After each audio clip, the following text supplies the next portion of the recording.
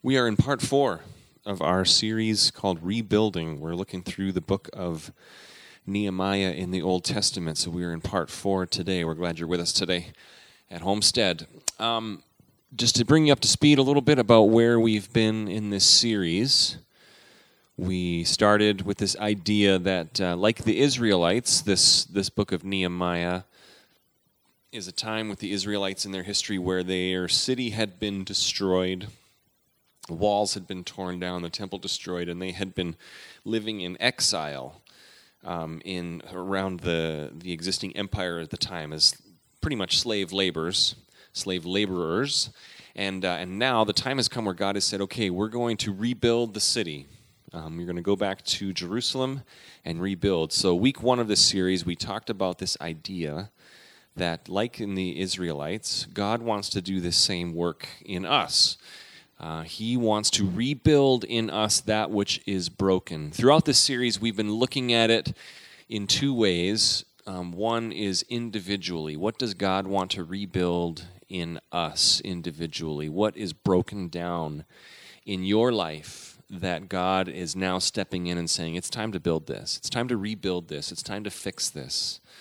Whether it's something, a hurt or an addiction or a sin or whatever it is in your life, and God is saying, okay, we've dealt with this long enough. We're going to rebuild this. We're going to fix this. In addition to that, we're looking at this corporately as a church.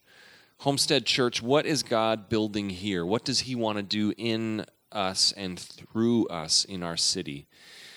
Week 2, we talked about the foundation for living this life that God wants to build in us is prayer. We got to have a prayer life. We have to have a life of prayer, a relationship with God where He speaks to us. He gives us direction. He gives us guidance. Week 3, the sermon was very simple. It was basically this word, start. Start the work. Do the work. Whatever God has put on your heart to do, whatever work that He wants to do in you and through you, start. Take a step. Begin. And then today, we're going to continue where we left off last week. Where we left off last week, Nehemiah had heard from God what God was calling him to do. He had gone to the king of Persia and asked for permission to do this. The king had granted his request. And now he's gone back to Jerusalem with a small group of people.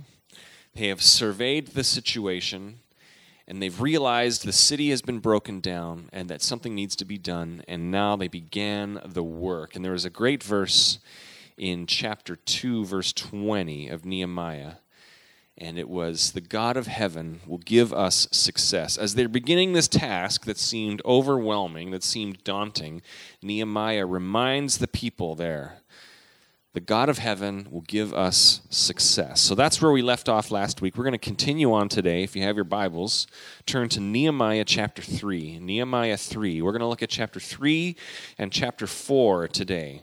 Nehemiah 3, we're just going to look at a couple things really quick because chapter 3 essentially is names. It's lists of names and the part of the wall or what city gate they were rebuilding. It lists a group of people and it says they repaired this part of the gate or this part of the wall. So that's like there's certain chapters in the Old Testament, if you've ever read through it, you get to like Leviticus or Numbers, and it's just lists of people and names and the begats, like this person begat this person, and you try to read through that and you're like, oh man, this is some pretty heavy reading right now. Well, chapter 3 of Nehemiah is that way. Just to give you an example, I'll read a couple verses. They'll be on the screen this morning. A couple verses, like verse 3 and 4 of chapter 3, it says this: the fish gate was rebuilt by the sons of Hassenaah. They laid its beams and put its doors and bolts and bars in place. Meremoth, son of Uriah, son of Hakkoz, repaired the next section. Next to him, Meshullam, son of Berechiah, son of Meshezabel, made repairs next to him. Zadok, son of Bana, also made repairs. Okay, so that gives you a taste of what Nehemiah 3 is. It's just verse after verse of that. But I want to highlight a couple of things just as we begin today out of chapter 3. One of them is found in verse 12. It says this in verse 12. Shallum, son of Halohesh, ruler of the half-district of Jerusalem, repaired the next section with the help of his daughters. Okay, so there's more names in there, but what I want to highlight is that sentence at the end. He repaired the next section of the wall with the help of his daughters. I love that the family was involved. This building of the wall was not a task for Nehemiah or the leaders or just the skilled experts. Everybody was involved. This guy got his family involved. With the help of his daughters, they were rebuilding part of the city wall. I love that. I love the imagery there of the community, everybody being involved. Everybody has a part to play. Another one, just a couple verses before that, in verse 10. Again, more names here, and I'll read through them. Adjoining this, Jedaiah, son of Harumph, which when I first read it, it looks like Harumph, which would be an awesome name. We should have named one of my kids Harumph. Son of Harumph made repairs opposite his house, and Hattush, son of Hashabaniah, made repairs next to him. What I like there is this idea that this guy, not Harumph, Jedaiah is his name. He had his house there, and he noticed right by his house part of the wall was broken down. So he invested right there where he lived. The reason I'm pointing that out is I love the idea of a local church just being involved in its community. There is so much value when we are involved in a local church that's in the community we live, where we can look through our city and say, hey, we are invested here. This is where we live, and this part of our city is broken down. This is something we can do something about. This is really what the local church is being in the community, seeing things that are broken, people that are worn down, and just saying, we can do something about this. This is right where we live. We can do something about that. And as a church, we're thinking of this story, these verses in Scripture, both individually in us and corporately as a church. Well, as a church, we want to be involved in God changing our city. If we have a church that never makes an impact in our city, well, then we're not being the church that God wants us to be. I think of it like this. If, for whatever reason, Homestead Church just all of a sudden stopped existing, I use this as a gauge. Would the city even notice? Would the city notice? Would anybody care? Would anybody feel kind of a void, like, oh man, that church was here and they used to be such a blessing here, or they used to help with this, or you could always count on them for this. And this is what I want Homestead Church to be, a church that if for whatever reason we left the community, which we won't, but if for whatever reason we did, that it would be noticed. We want to be a church that makes an impact in the community. An impact in the community. So those are a couple things from chapter 3 that I wanted to point out. But really, the most of our time today we're going to spend in chapter 4. But really, so far, what we've talked about is this. We as a church, we as individuals, we are here to make an impact in other people. We as a church are here to impact our community. And everybody has a part to play in this. Everybody has a part. All right, we're going to move ahead to chapter 4. Turn to chapter 4. If you're following along in your Bible. Now, up until this point, Nehemiah and this mission that he's been on to rebuild the city walls, everything has gone pretty smooth. He heard from God. He had a burden in his heart to rebuild the city wall. He approached the king. The king was very favorable, giving him permission to go do it, giving him resources to go do it. He's rallied around a group of people in Jerusalem that are going to help him. He's gotten everyone involved. The work is going forward. Everything is going along well up until this point. Chapter 4 is when things kind of fall apart a little bit. There's one guy, the opposition to the rebuilding centers around one guy named Sanballat. He's the governor of Samaria, a region close to Israel here, close to Jerusalem. And for many reasons, economic, political, military, it is better for Sanballat and the Samaritans to not have Jerusalem rebuilt. So he is opposing this. Now, when Nehemiah first shows up, Sanballat, his first opposition is really more just like a doubt. He's just kind of a voice of doubt. When he hears what Nehemiah wants to do, his response is, really, you're going to do this? Kind of like a good luck. Like, really, why would you think you could do that? It's really just a voice of doubt. If you've experienced this in your life, you know what I'm talking about. Someone who is always just kind of the negative voice, the voice of doubt, always saying, why would we do that? Why are you going to try that? What makes you think you can do that? So that's how Sanballat's opposition started. Then as the work became more and more obvious that the work was going to get done and the work was started and you could see the walls being built, Sanballat gets angry, and now he starts trash talking a little bit with some other rulers of other regions around. They're watching this work being done, and they don't want to see it completed. So we pick up in chapter 4. I'm going to read a few sections of this. We're really going to read most of the chapter 4 today. I'll start with verse 1 through 3. When Sanballat heard that we were rebuilding the wall, he became angry and was greatly incensed. So he's no longer the voice of doubt here. He is now angry. He is a voice of opposition and ridicule.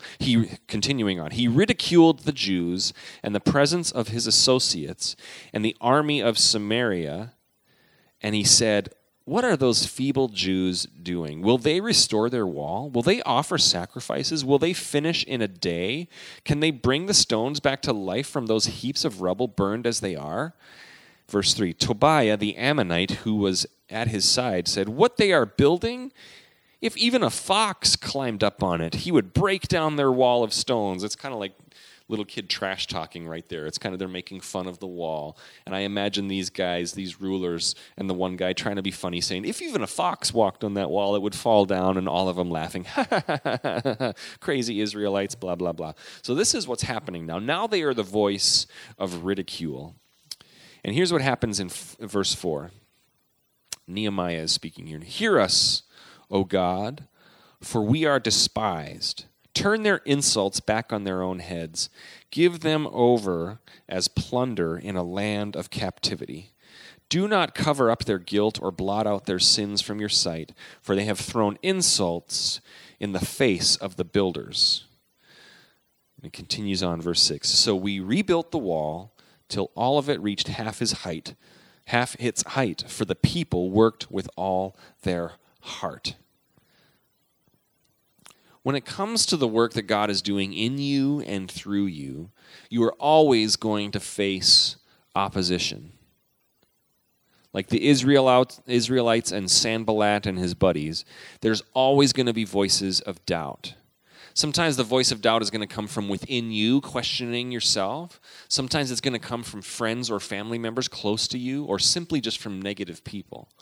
There's always going to be a voice of doubt. There's always going to be voices of ridicule, people who are questioning, people who are opposing you, making fun of you, wondering why you're even doing it, thinking it's a waste of your time. But here's the big point. Look at what the Israelites did. They prayed, and then they worked with all their heart. So here's the point. If God is trying to rebuild something in you, if God has given a dream to you, something he's put on your heart to do, if we think in terms of a church and what we're going to do corporately as a church, when we face opposition, don't quit. Do not quit. Do what the Israelites did. Pray, trust God, and work with all your heart. Don't let opposition sway you or stop you or move you. Keep working with all your heart. It is worth it. The work that God has for you is worth it. We're going to continue on in verse 7. Verse 7 through 12, it says this, But when Sanballat, Tobiah, the Arabs and the Ammonites, and the other men of Ashdod heard that the repairs to Jerusalem's walls had gone ahead and that the gaps were being closed, they were angry. They all plotted together to come and fight against Jerusalem and stir up trouble against it. But we prayed to our God and posted a guard day and night to meet this threat. Meanwhile, the people in Judah said, The strength of the laborers is giving out. There is so much rubble that we cannot rebuild the wall. Also, our enemies said, Before they know it, or see us, we will be right there among them, and we will kill them and put an end to their work." Then the Jews who lived near them came over and told us 10 times over, "Wherever you turn, they will attack us." So things are now getting really tough. Not only are the people weary, and that the job is proving to be very difficult, but now the enemy, the opposition, is now no longer a voice of doubt or no longer a voice of ridicule. Now they are a threat. Now they are threatening to come in, and in a way to stop the building, they are threatening to kill all the Israelites who are doing this rebuilding. Things are very difficult. There are a lot of battles that they're facing right now. In your life, there are going to be days where everything seems like it's falling apart, where what God has for you to do is just not able to be done, where the opposition that you have just seems to be too overwhelming. There are going to be days where you feel at the end of your rope, stretched out with all the things that God has for you to do. And those days, that's going to be the day when everything else falls apart too. Car breaks down, kids' relationships fall apart. Your whatever sickness report from the doctor, whatever it is. And you think, have you ever had one of those days where you think, I can't possibly take any more negative things today? You're going to have days like that. And I'm reminding you that every great effort that you're a part of is going to come a time where you have to press through. You have to press through when the short term looks hopeless, and you have to remember the long term. What is God doing? What is the goal? What did God ask us to do? And has that changed at all? No. Then let's press on. Let's move through. Let's work with all our heart. Let's not be swayed by the opposition. For the Israelites, this is their moment to dig deep, right? This is their moment where they press through, where they do whatever it takes. And so we're going to continue on reading. I'm going to read verse 13 through 18, and then we'll skip ahead in a couple final verses. But here's what they do. In the face of this opposition, in the face of the threats from the enemy, in the face of a very difficult task that needs to be done, here's what they do in verse 13. "Therefore, I stationed some of the people behind the lowest points of the wall and the exposed places, posting them by families with their swords, spears, and bows." I love it. Again, the family is involved. This is not just the men or not just the army. Now they're handing out swords and spears to the families. If this was my family, my kids would be like, yes, finally, I get a weapon of some sort. Verse 14, "After I looked things over, I stood up and said to the nobles, the officials, and the rest of the people, 'Do not be afraid of them. Remember the Lord who is great and awesome, and fight for your brothers, your sons, and your daughters, your wives, and your homes.' When our enemies heard that we were aware of their plot and that God had frustrated it, we all returned to the wall, each to his own work." I love that they are just still getting the work done. Verse 16, "From that day on, half of my men did the work, while the other half were equipped with spears, shields, bows, and armor. The officers posted themselves behind all the people of Judah who were building the wall. Those who carried materials did their work with one hand and held a weapon in the other. And each of the builders wore his sword at his side as he worked. But the man who sounded the trumpet stayed with me." Now we're jump ahead here to verse 22. At that time, I also said to the people, "Have every man and his helper stay inside Jerusalem at night, so they can serve us as guards by night and workmen by day. Neither I nor my brothers nor my men nor the guards with me took off our clothes. Each had his weapon, even when he went for water." That last sentence that when Nehemiah is saying, none of us even took off our clothes, basically what he's saying is there was no breaks. There was no rest time. Okay, this was all in. This was, if you're doing the work, you are doing the work with one hand and holding your weapon in the other. Even when you go for water, you are holding your weapon in one hand. Those who are working are doing their job. And remember, the labor force was already getting tired. Now they're basically cutting it in half, saying, okay, half of you work and half of you stand guard with your weapons. And then we're going to switch. If you're working at day, then you're being a guard at night. I mean, this was full commitment. But I love that in the midst of this, Nehemiah is always reassuring the people, do not be afraid. Don't be afraid. We're going to work with all our might, but don't be afraid. God is with us. This is a time when we need to fight for our families, our homes, and our city.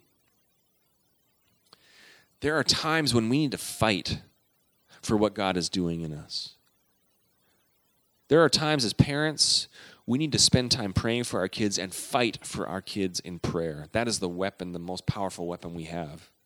There's times where we need to say, you know what, I'm spending time at night, I'm staying up tonight, or I'm fasting during the day, or whatever it is, because I'm going to fight for my family. I'm going to press through. This is an all-in season, and I am going to press through. I'm going to work hard. I'm going to pray. This is a powerful story of God's people being so committed to God's work that when they were opposed, when they were threatened, they simply did whatever it took to finish the work. They didn't give up. Opposition did not change their goal. They continued to work hard, to make sacrifices, and to trust in God. So individually, we're going to apply this individually first, and then we're going to look corporately as Homestead Church in a few minutes. But individually, there's going to come a season like this in your life. There will be doubt, there will be ridicule, there will be opposition. You know the thing that God has put on your heart, but there is opposition. Times where it seems like you can't make it through another day. And when you face those times, I want you to ask yourself, similar to what the Israelites would have done, does this change what God has asked me to do? Does it change what God has asked me to do? Does the fact that I'm doubting it or facing opposition change what God has asked me to do? No, it doesn't. Does it change what he wants to accomplish in you, the work that he wants to rebuild in you? No, it does not. Do your difficult circumstances somehow hinder our God? No, they do not. God never looks at your circumstances and says, whoa, this is actually really tough. You were right. You had good reason to doubt. We better call this off. Yeah, this is tougher than I thought. This is tougher than I thought it was going to be when I began this work in you. No, God looks at your circumstances, and as always, he says, I'm with you. I've got this. Work hard. Make the sacrifices. Do the necessary work that needs to be done, but don't stop. Don't stop. Opposition does not derail God's plan for your life. The only question is, will it derail you? Will you give up? So don't quit. Don't quit. The work that God is doing in you is worth it. Philippians 1:6 says this, I am confident of this, that he who began the good work in you will carry it on to completion until the day of Christ Jesus. He is going to finish the work if you will stay committed, if you will refuse to quit in the face of opposition. The most difficult seasons in my life, personally speaking, have been the most rewarding. Every time I've gone through a really, really challenging, difficult season, there has been, the same time has been the season of the most spiritual growth. God has used the difficult seasons to cause me to grow. This is why God allows these seasons in us, because they cause growth. They cause us to lean into him in prayer. They cause our roots to grow deeper in him. A difficult season has potential really to do two things. It has potential to cause you to grow, or it has potential to cause you to quit. I want to encourage you. He's going to complete the work. Keep working, stick with it. Do not quit. Do not quit. It is worth it. finally, I want to talk Homestead Church. I want to apply this story to Homestead Church. We launched Homestead Church about 1.5 years ago. Many of you were there. Remember that night, big snowstorm? And I thought, well, end of March, planting a church. Sure, of course, it's going to be a big blizzard that night. When we gathered, we just said, we want to be a community of people that helps each other grow in faith. We want to help each other grow. We want to grow in our faith. We want to be a community. We started meeting here at Faith United Methodist Church. We got a good, solid core group of people. There's a great community. There's a great feel. There's good growth happening. Things feel great.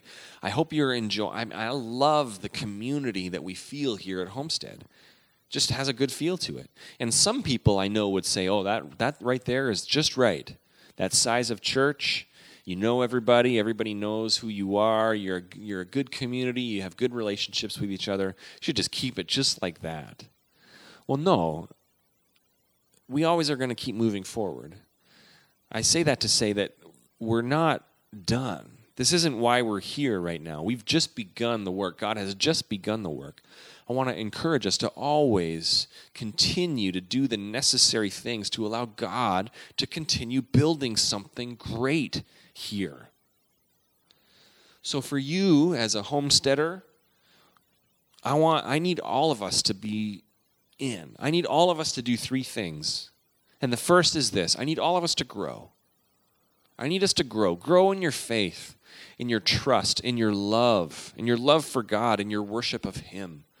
Take steps in your worship. Be excited. Be responsive. Grow in your love for other people. Grow in your generosity, in your level of sacrifice, in your level of service. Grow in your obedience to God when you feel He is asking you to take a step. All the things we've been talking about, God wanting to build in you, rebuild in you, all the broken things that He wants to rebuild, keep growing, keep working, keep allowing God to do that, keep taking steps. We need to continue to grow. Second thing is this, reach out. This is not a community of people where we just kind of huddle together and keep to ourselves. We need to reach out, build relationships with neighbors, with classmates, with coworkers. Reach out, form friendships, bless them, love on your neighborhood. And finally, we need to make disciples. We always need to be thinking of those who are outside our community that need to come and know Jesus. We always need to be thinking about who's next. Who do we need to show? Who do we need to invite in? Who do we need to share our faith with? We always need to be thinking of who is next. There's always people to reach. This is how the church is going to be built. Like Nehemiah, we need everyone to do their part. We need you to grow, to reach out, and to make disciples.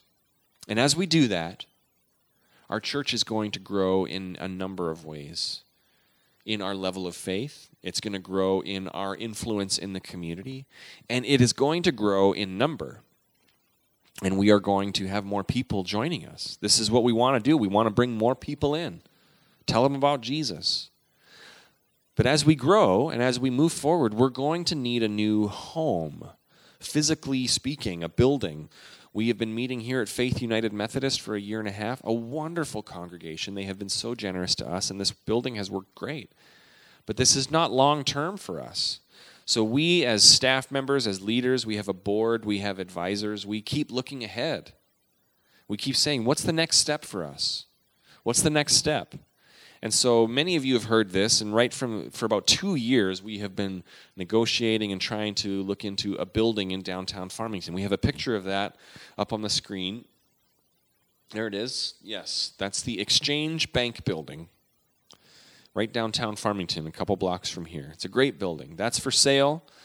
We have been negotiating on it. We've come close a couple of times because we're not old enough as a church to secure our own loan or financing.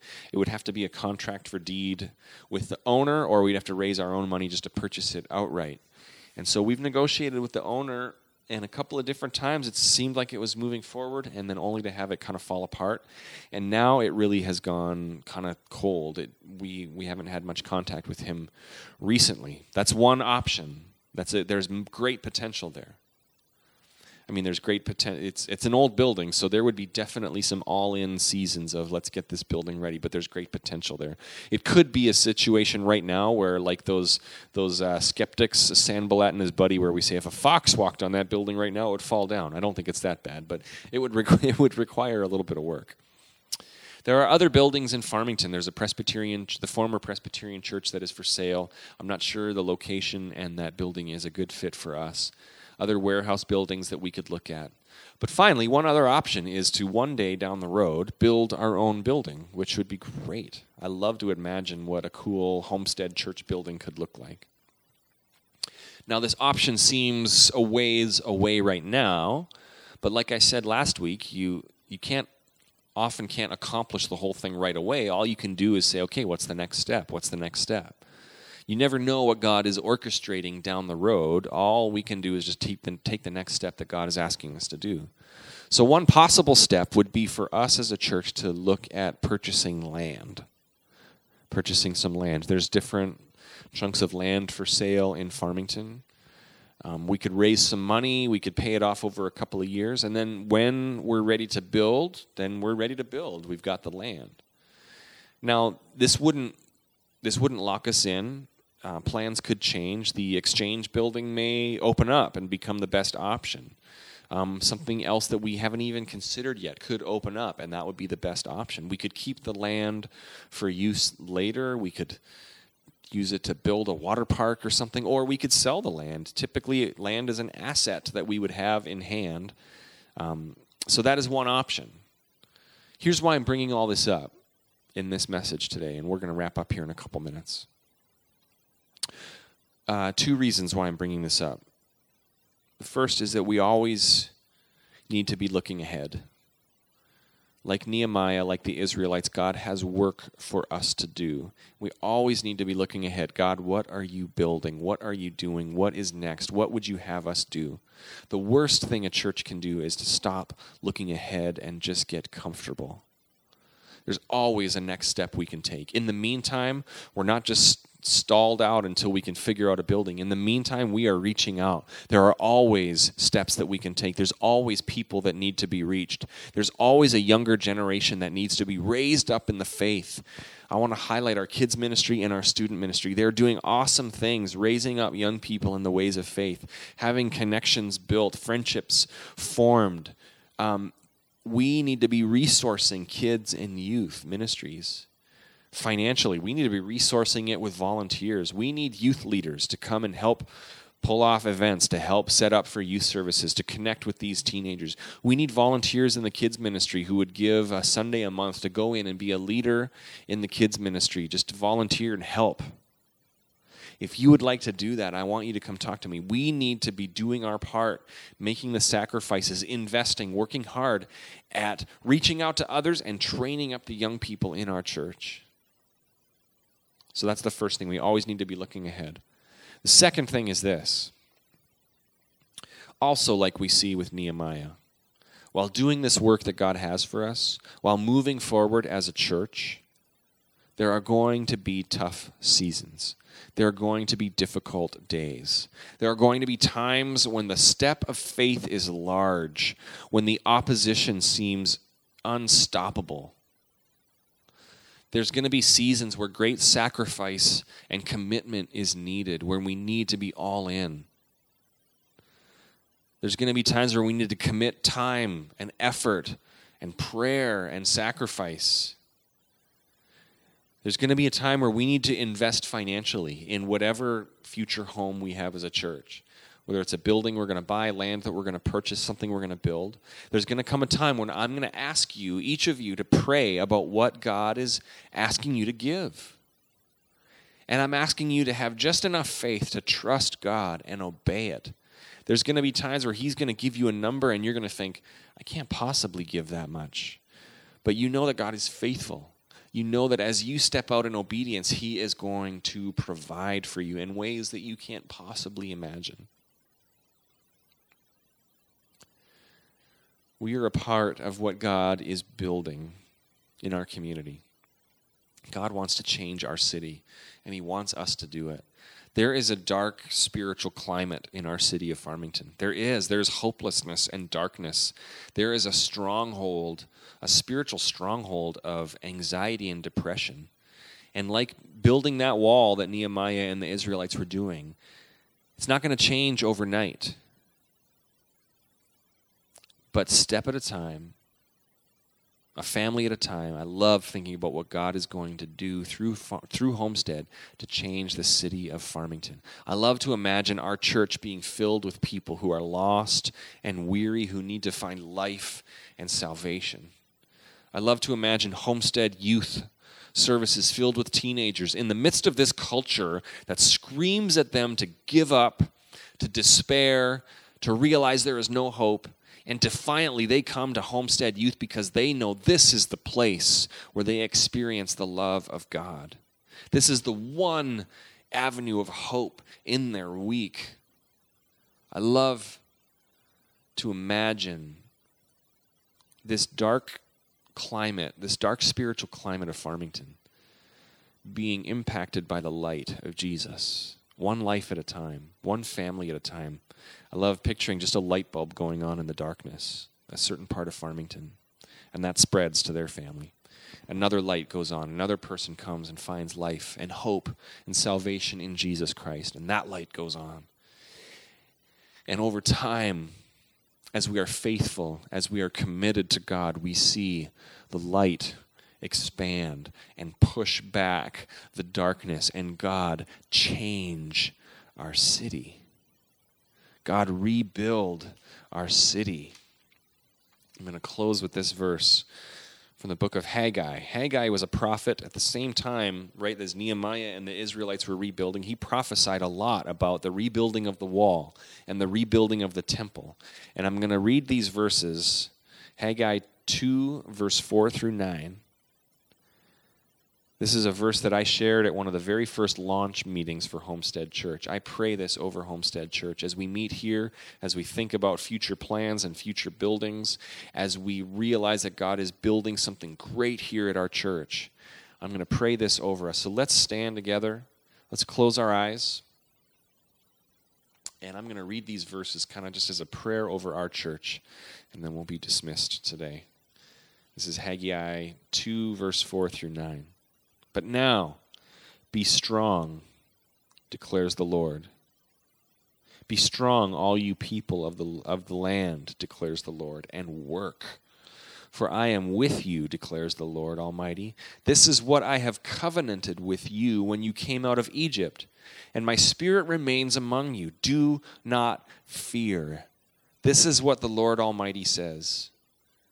In a little while, I will once more shake the heavens and the earth, and the sea and the dry land. I will shake all nations. I will shake Farmington. I just put that in there. And the desired of all nations will come. And I will fill this house with glory, says the Lord Almighty. The silver is mine and the gold is mine. God is providing, declares the Lord Almighty. The glory of this present house will be greater than the glory of the former house, says the Lord Almighty. And in this place I will grant peace. Amen. Lord, let it be that.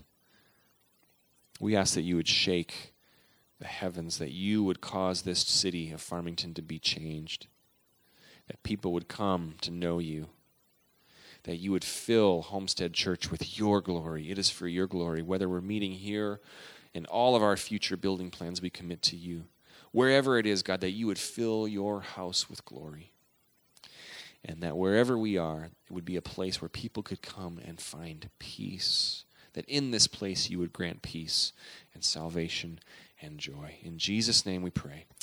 And everybody said, Amen.